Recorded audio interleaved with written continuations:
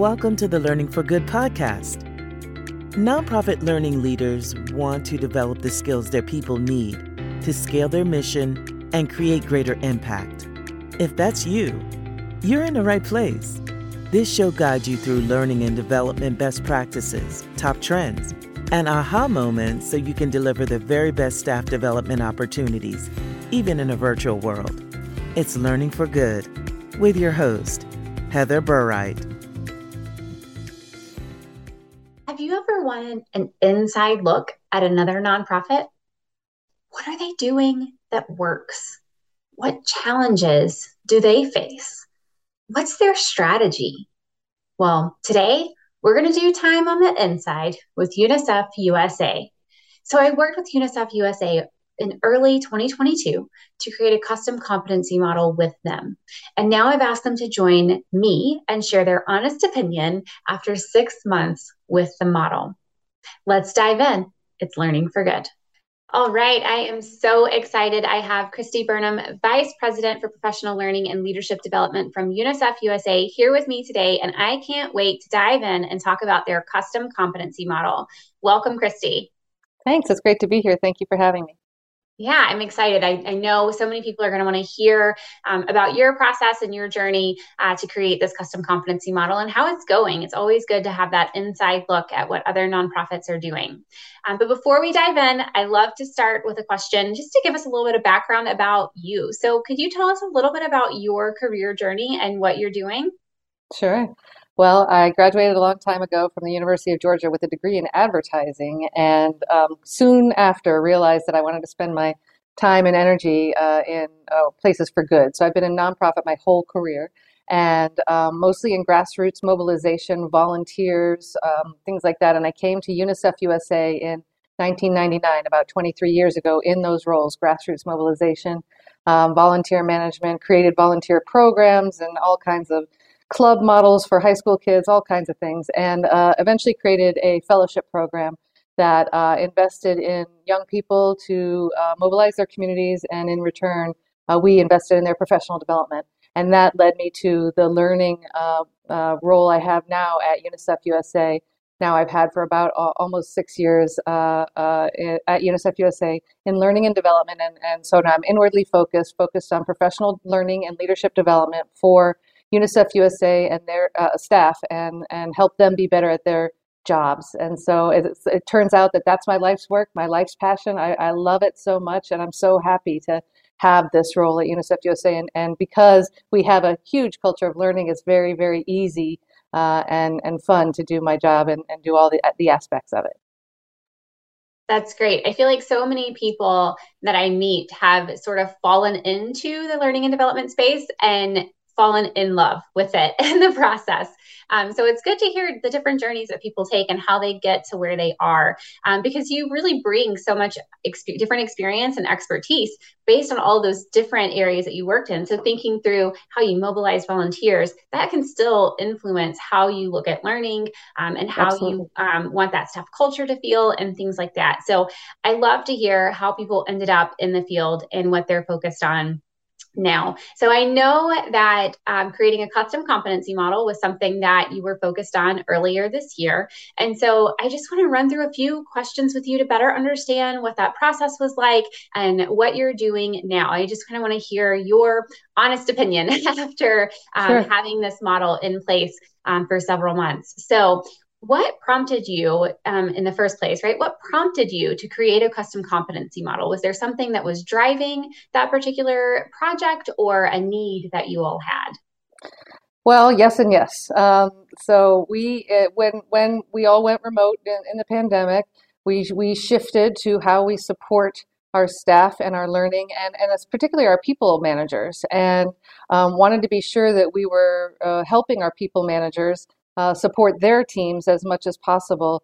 And so we did a couple of live learning sessions for managers through Zoom, and realized at that time that the content we were delivering was great, but people really wanted to practice the things that they were learning. So we pivoted and we created peer learning circles for managers to workshop their own issues with an external coach all over Zoom as well. Our leadership here at UNICEF USA was continuing to say, we need to give more. We need to give more to our managers and more to our staff. And so I created this comprehensive learning strategy that included lots of different elements, both for individual contributors and for people managers. And it includes our use of the Clifton Strengths Model. It includes coaching, external coaching. It includes all various aspects, but there were also specific elements for our people managers.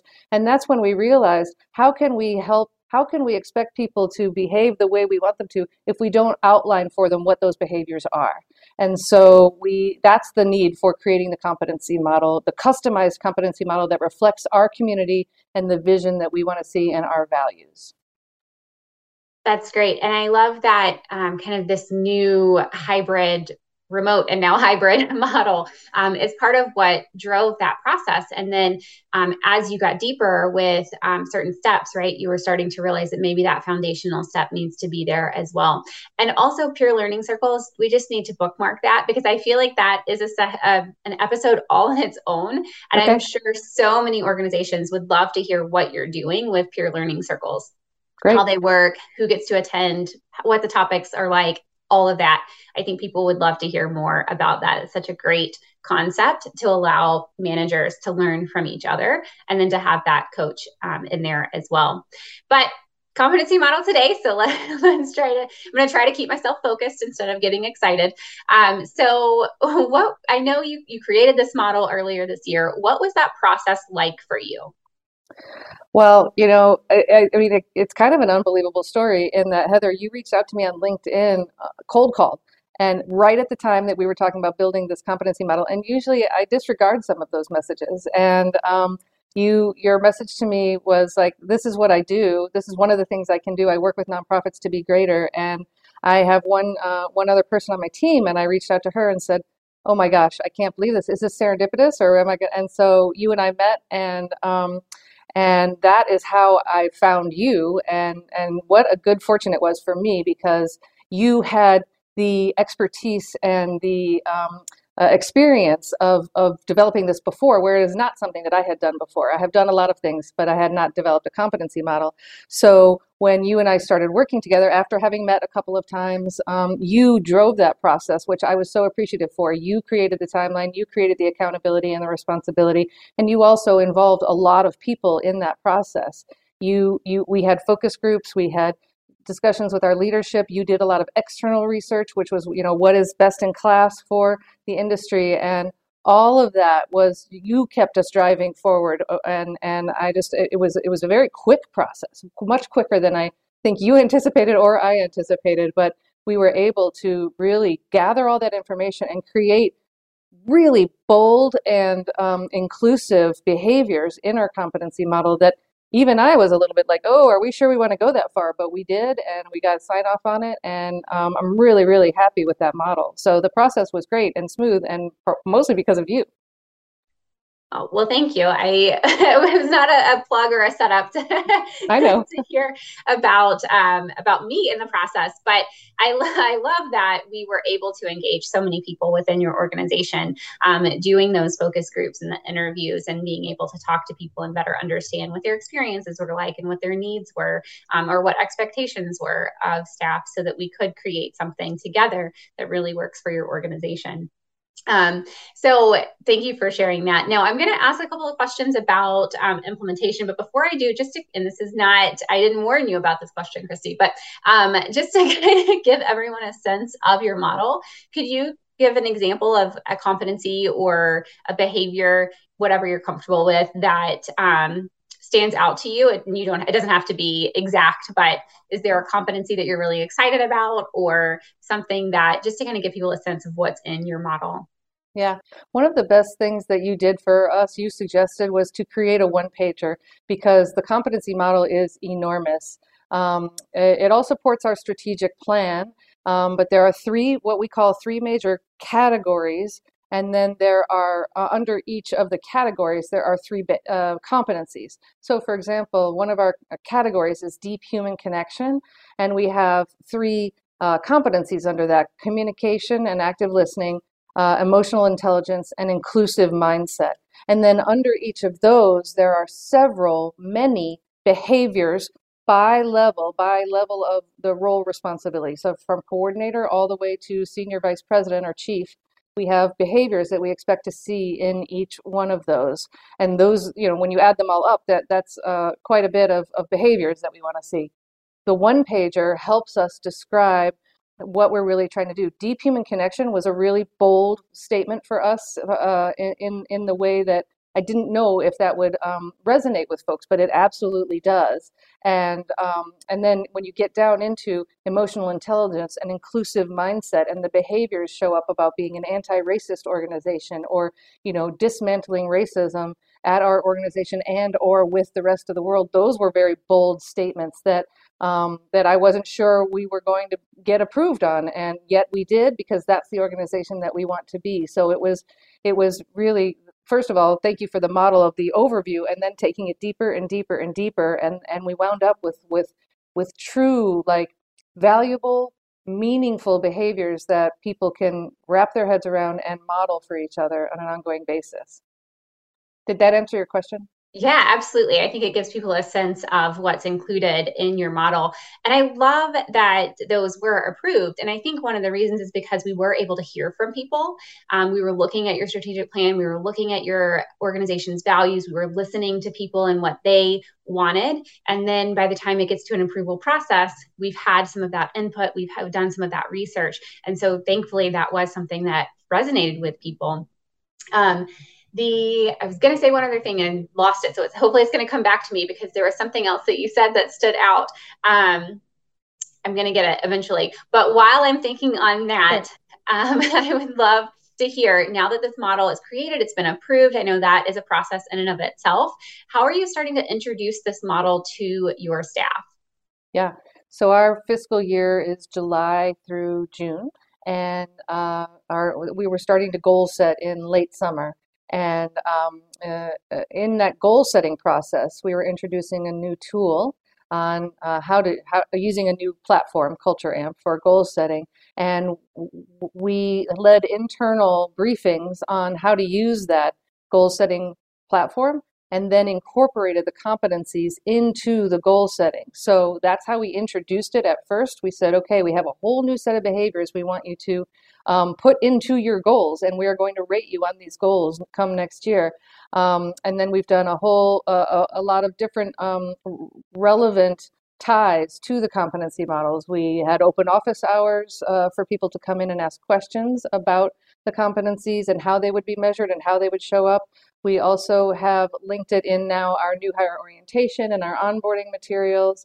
And we also have tied it to the values. We actually rewrote our organizational values, and we had a whole town hall on our organizational values and tied the competencies, which absolutely support the new and very UNICEF specific values, so that they're continuously repeated over and over, and using our change management model of ADKAR, just continue to reinforce why we're doing this, building the desire. And it's been really well received, because people want to know what's expected of them, and they want to know and managers want to know how to hold their staff accountable. Have we solved everything? Probably not yet, because we're not yet rolling it out and measuring people on it yet, but we've been trying really intentionally to continue to reinforce and not just put them on a shelf somewhere and bring them out at the end of the year. That's great. And you did remind me of what I was going to say. Okay, great. It's also related to what you just shared. So one of the episodes that is available on competency models is 4 reasons the competencies don't work. And a couple of the reasons are that they're not tailored, which you all were able to do that, right? It's aligned to your organization. And one is that they're not forward-looking. And you mentioned that the competencies really describe who you want to be as an organization, not just who you are. And then another one is that they're not used. And so as you were talking, I was able to remember what I was trying to say, because what you're doing is you're embedding them into your existing processes so that they will get used. And so they're going to be a part of those processes that already exist, that staff are already familiar with. and it's just a change to that process in some cases. And so they're going to be more aware of them. I love that you're using the ADKAR model as you're rolling this out. They're going to be more aware of them, and they're more likely to use them and rely on them because of that. So as you've been rolling out the competencies and staff have been seeing them for the first time, I know you said staff have been excited to kind of see those expectations in writing, but what other responses are you receiving from staff? Sure. I think the people managers are excited to see them so that they can really help their staff grow and develop in each of these areas. I think the individual contributors are also excited to see them because it's very clear what is expected at each level. Just because you possess some of the behaviors and the competencies doesn't necessarily, at a higher level, doesn't necessarily mean you're going to be promoted, but it does factor in to what you want to aspire to be. And I think being as clear as possible about what each level is responsible for has been very transparent and very well received. I think that there's also some feedback we've been receiving around exactly what you just said. We're not there yet, but this is who we want to be. And so then the next step for us is how do we get there, whether that's through diversity, racial equity, and belonging courses or live learning sessions and some of these competencies and behaviors like active listening and emotional intelligence. And so for us, I think there's excitement about wanting to see that part too. Now we know what's expected. Now let's learn it and let's grow in those areas. Yeah, absolutely. It can kind of be the foundation for all of the other work that you're doing from a professional development and learning perspective. Now, you mentioned a few of the ways that you're already using the model. Are there other ways that you plan to use it and implement it in the future? Yeah, one of the things that we want to do, part of that comprehensive learning strategy I talked about, is a self-assessment. And so we're going to create self-reflections or self-assessments at each title level that includes those behaviors where a staff person can assess themselves and have conversations with their peers and their supervisor on how and if those behaviors are showing up.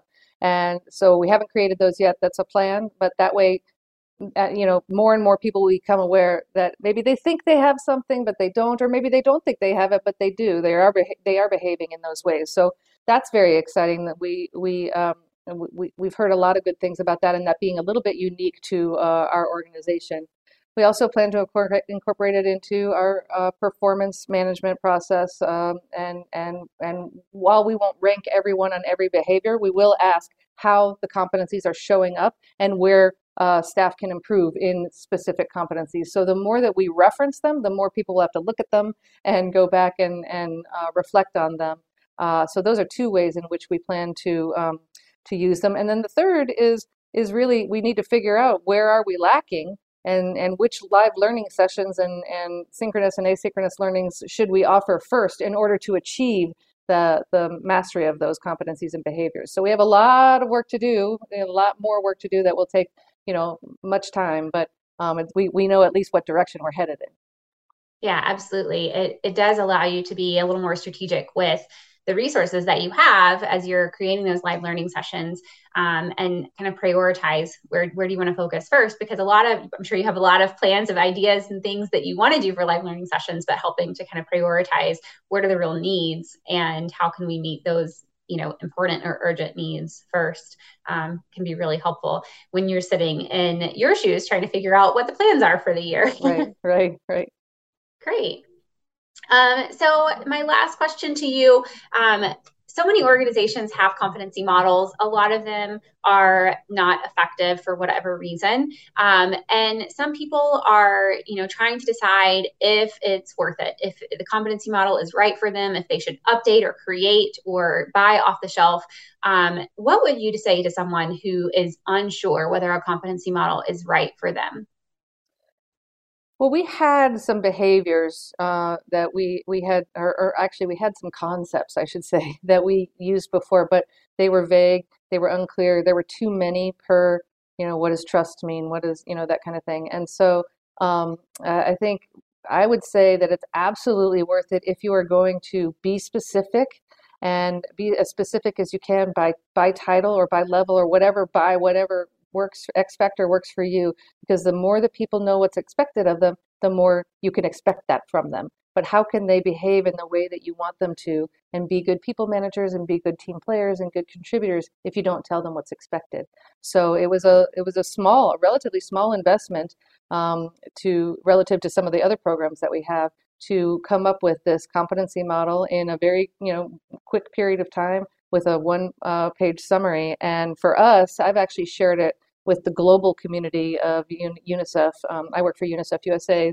I was talking about the big global community, and they are actually using it as kind of like a reference. They're not going to implement it in the same way because it's not applicable, but they're using it as a reference. And so once you have something great, it can be shared over and over and over again. And then the last thing I'd say is reinforcement, because if you put it on a shelf, then what's the point? And so that's how if you have the bandwidth to be clear, to be as specific as possible by level or whatever, and reinforce it, then it will make your life easier, better, greater, stronger.